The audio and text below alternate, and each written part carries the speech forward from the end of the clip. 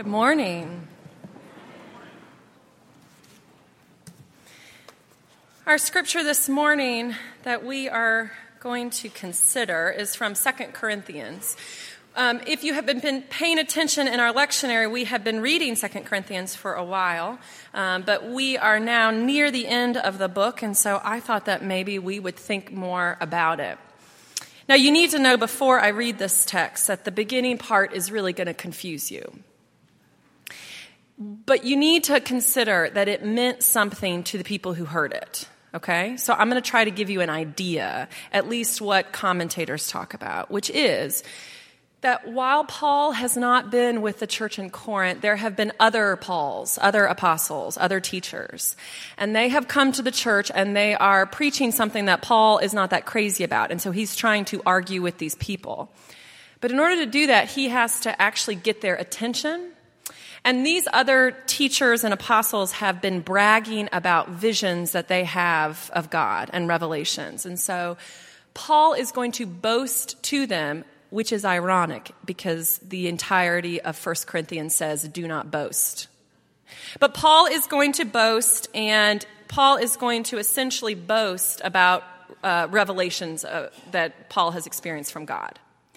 And that's something that mattered to the church in Corinth. It doesn't probably matter as much to you, but it would be like if I boasted in something that got me authority right now, and then years later people read it, and they'd be like, what is she talking about? So you just have to understand it mattered to the church in Corinth, and that's why he's doing that.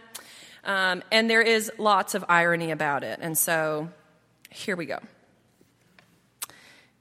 Yet again, do not boast, you hear, all in 1 Corinthians. And then here he says, it is necessary to boast.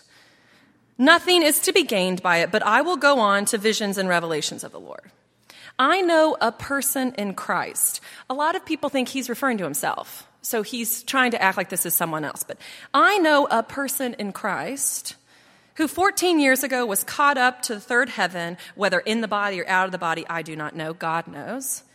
And I know that such a person, whether in the body or out of the body, I do not know, God knows, was caught up into paradise and heard things that are not to be told, that no mortal is permitted to repeat, which is ironic because these other teachers have basically bragged about what God said to them in the visions. So Paul's not going to tell them. But on behalf of such a one, I will boast, but on my own half, I will not boast, except of my weaknesses.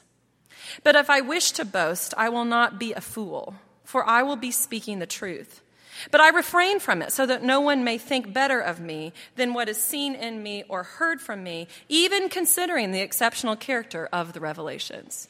Which is to say, look, I'm not going to boast. If I did, it would mean a lot to you, but I'm not going to. Now gets to the part where hopefully this connects with you. And I encourage you, like what God says to Ezekiel, to chew on this, to eat this scroll, to chew on it, think about it. Therefore, to keep me from being too elated, a thorn was given to me in the flesh, a messenger of Satan to torment me and to keep me from being too elated. 3 times I appealed to the Lord about this, that it would leave me. But Jesus said to me, my grace is sufficient for you, for power is made perfect in weakness. So I will boast all the more gladly of my weaknesses, so that the power of Christ may dwell in me. Therefore, I am content with my weaknesses, insults, hardships, persecutions, and calamities for the sake of Christ. For whenever I am weak, then I am strong. This is the word of the Lord. Thanks be to God. So alongside the rest of the world, at least a lot of people outside of the United States, our family has been watching a lot of soccer lately as the World Cup is on. And I have to confess I'm not that into sports, but I do love that our youngest yells goal every time he sees soccer on TV. And to have a goal in soccer is a big deal. It doesn't happen that often, and it is so joyous. I don't know if you have been watching it, but to watch the team run to each other and pile on top of each other, and then the entire stadium erupts, at least of the fans that got the goal. And the thing is, because these don't happen that often, they will just put all of the highlights together. There'll be a highlight reel that you watch. And in our day and age, it will live on YouTube forever. Of course, also on YouTube are all the times that people missed the goal. And I can only imagine what it's actually like to have your highlight reel for everyone to watch and your failure reel for everyone to watch forever. And I imagine that someone who might have some familiarity with this experience is Paul. Now, you may say that was a big leap from the World Cup to the Apostle Paul. But I say that because Paul's best and worst moments are recorded in Scripture.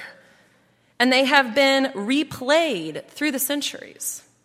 To make it even more dramatic, Paul's goals and Paul's misses have been reproduced countless times. His words have led some to reach the great heights of their humanity, and his words have led some to completely misinterpret things and hurt people. And it's for this reason that some of you may be a little hesitant right now that I begin a sermon at this pulpit talking about Paul. Because Paul is someone that progressive Christians tend to love to hate. So your inner theological referee may have already stepped out to pause the sermon in your head. Thank you, Lula Mae. Can you do it louder? Yellow card. Foul on the play. Sermon on Paul. I understand the reaction because many people have been wounded by Paul's writings. But actually, if we really to say it differently, we should say many people have been wounded by the way that preachers and teachers and Christians have used Paul's writings to authorize injustice and reduce the gospel. And if you can't go with me in a sermon on Paul, then I understand. For those of you who do feel safe enough to consider Paul's word here, then I invite you to muster up all the courage and curiosity you can about this text and about Jesus and about yourself, and wonder if there actually might be something helpful for us, even from Paul, the earthen clay vessel that he is. So in this first letter to the Corinthians, Paul says, do not boast, never boast. And then here he is boasting. But Paul is not just boasting to make himself look really good. It's not actually about lifting himself up. He's actually just trying to earn back the attention of the people. He lost the authority with the people, and he's trying to get it back. And while we can give Paul a hard time about the many ways he contradicts himself, we cannot deny that actually confidence in ourselves is ultimately necessary. It is necessary to boast in something. If the World Cup players had never thought that they could play soccer and they could play it really well, they would never have been on the field. If you want a job, you create a resume, and it says something on there, something that you are proud of. Our family speaks in jest about what we call a wall of hubris. Hubris is a term that exaggerates boasting. It's sort of excessive self-confidence and pride. But we like that term. And so if you come into my office over there, you might see my wall of hubris. And on my wall of hubris includes a few degrees and maybe pictures of my family and maybe some art from my time in youth ministry. So my question is, what does your wall of hubris look like? What's on your highlight reel? Now, if you're too proud to admit that you might have a highlight reel, it may be that actually you just don't want to admit what you're most proud about. Or worse, your pride is unexamined and unknown to yourself, which is actually then a weapon to other people. On your wall of hubris, it might be degrees or training certificates, or maybe it's smiling pictures of friends or your children or a spouse, or adventures you've been on, or concerts, or gadgets, or devices, or books, or china from your grandmother, or a sobriety coin that you have, or a car parked on the street. Your wall of hubris may be the number of times you have stood with the marginalized, or the number of Brené Brown books you've read and you are very keen on vulnerability, or perhaps it's a digital wall of hubris with likes and loves and retweets. I name all of these boasts not to shame any of us, but just to humanize us. We all boast in something, and we see Paul here boasting in something that mattered to him. But Paul knows that even as he is boasting to the people, even when he is his best as an apostle, he still cannot do all he needs to for the church in Corinth. He cannot write enough about his visions and his revelations to save the church from its own weaknesses. You see, the degrees and the pictures that hang on my wall of hubris are always impeded by me, the person who sits at the desk in front of the wall of hubris. You see, it's my own weaknesses that drain all the power from my boasting. Paul calls this a thorn in his side, that which is keeping him from just being too joyful in all that he could be joyful in. So my second question is, what does your thorn look like? We have to know our strengths and we have to know our weaknesses. What impedes you? What is something that holds you back from this life that you feel like you were born to live? Now, we don't know what Paul's thorn is, and lots of people spend time speculating. They wonder if he had a physical impediment, whether it was epilepsy or depression or chronic illness. I wonder if it was a challenge in a relationship or the environment or the fact that he knew that people were going to do terrible things with what he wrote. And those with the Brené Brown books on their shelves will know that actually this is an important question, but a really painful one.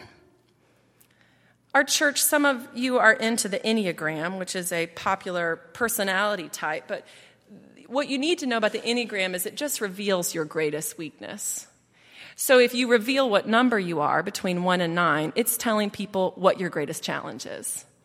So if you were to say your number, you would then be letting them know that you struggle with anger or pride or deceit or envy or greed or fear or gluttony or lust or sloth.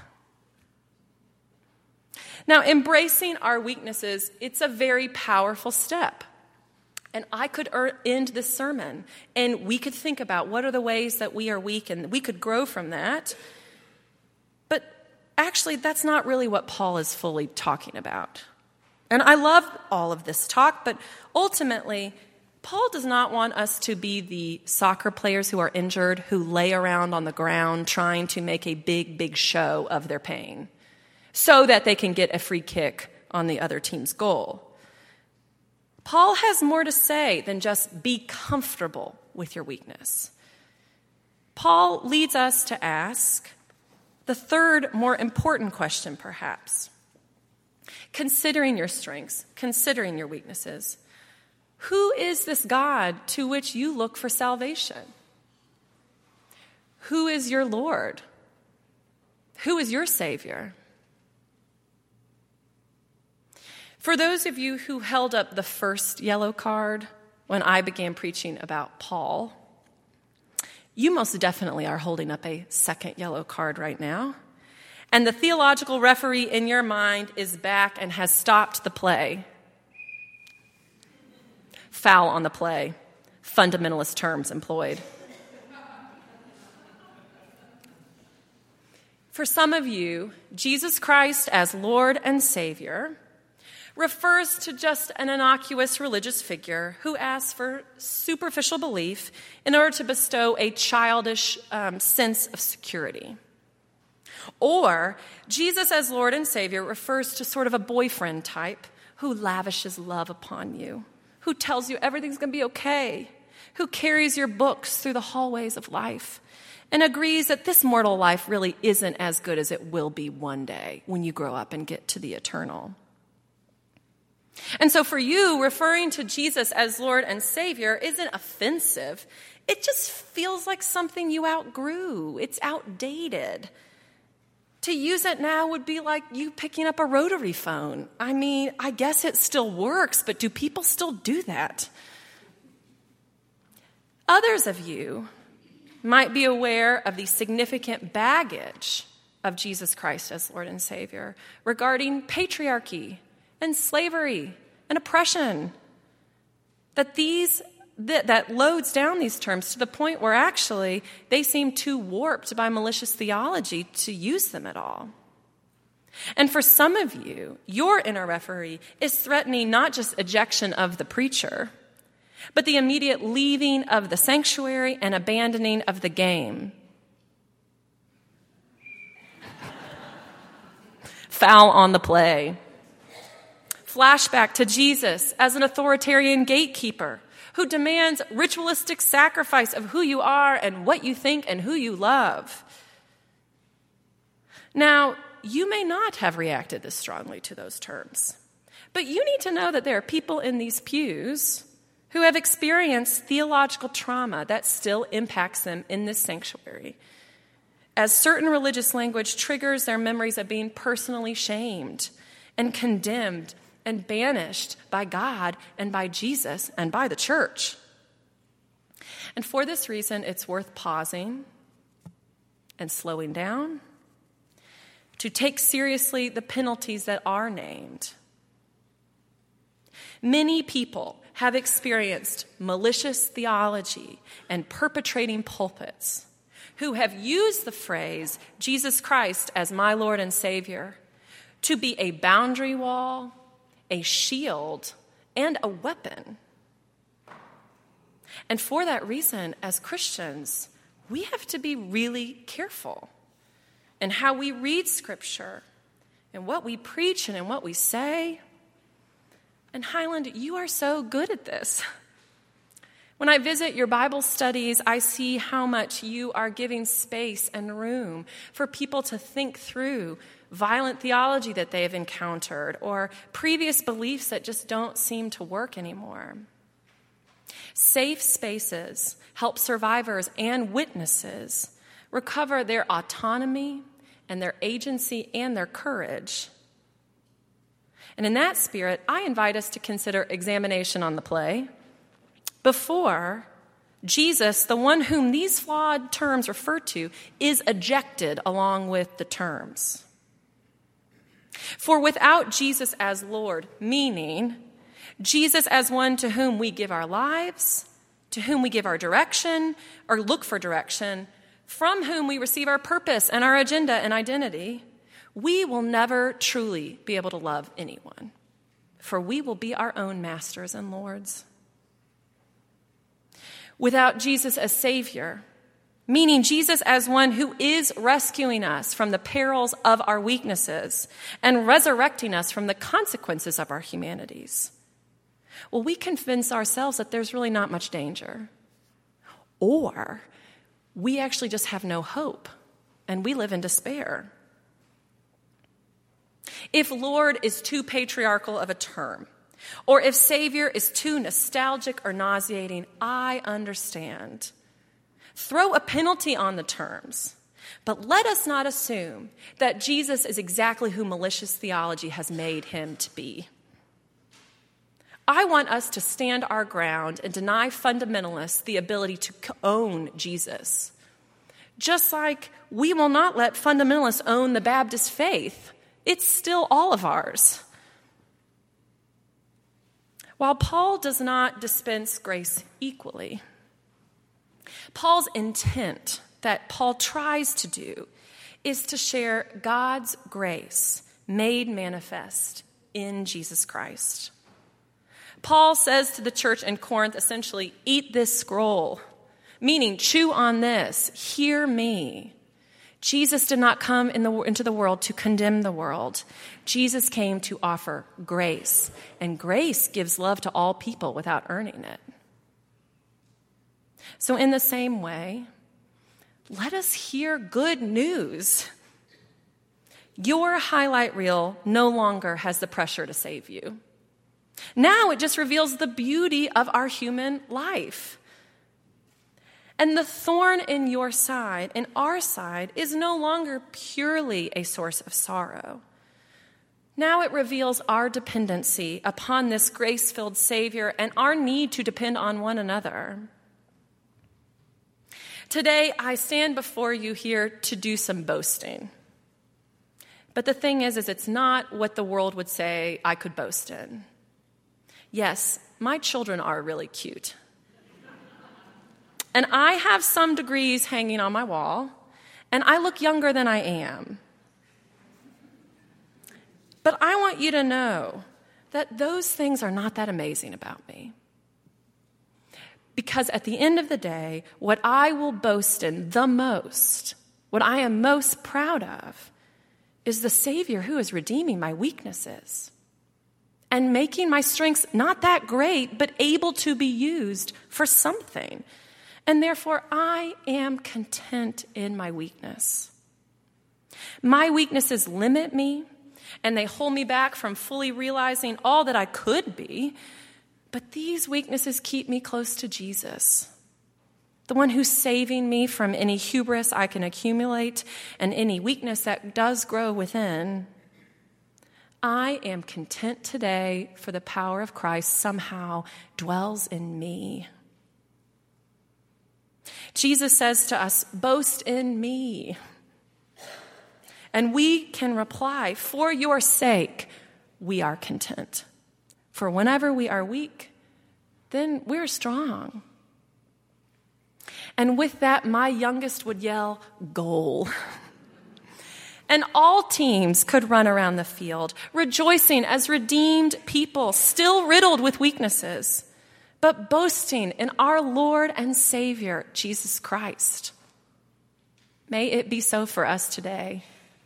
Amen.